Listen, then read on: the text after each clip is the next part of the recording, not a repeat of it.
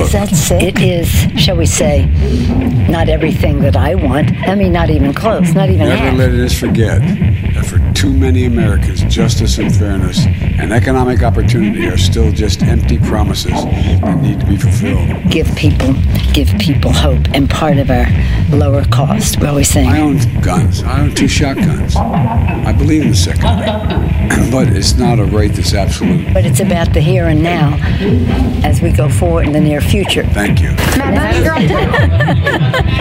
can't be pro-insurrection and pro-cop. You can't be pro-insurrection and pro-democracy.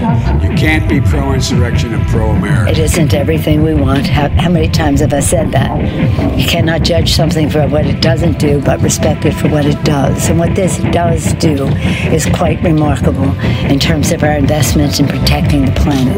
I believe that we should protect you, just as you do every single day as members of a critically important organization. So we think we have a clear contrast in terms of why we are here, what our why is, and how we go forward.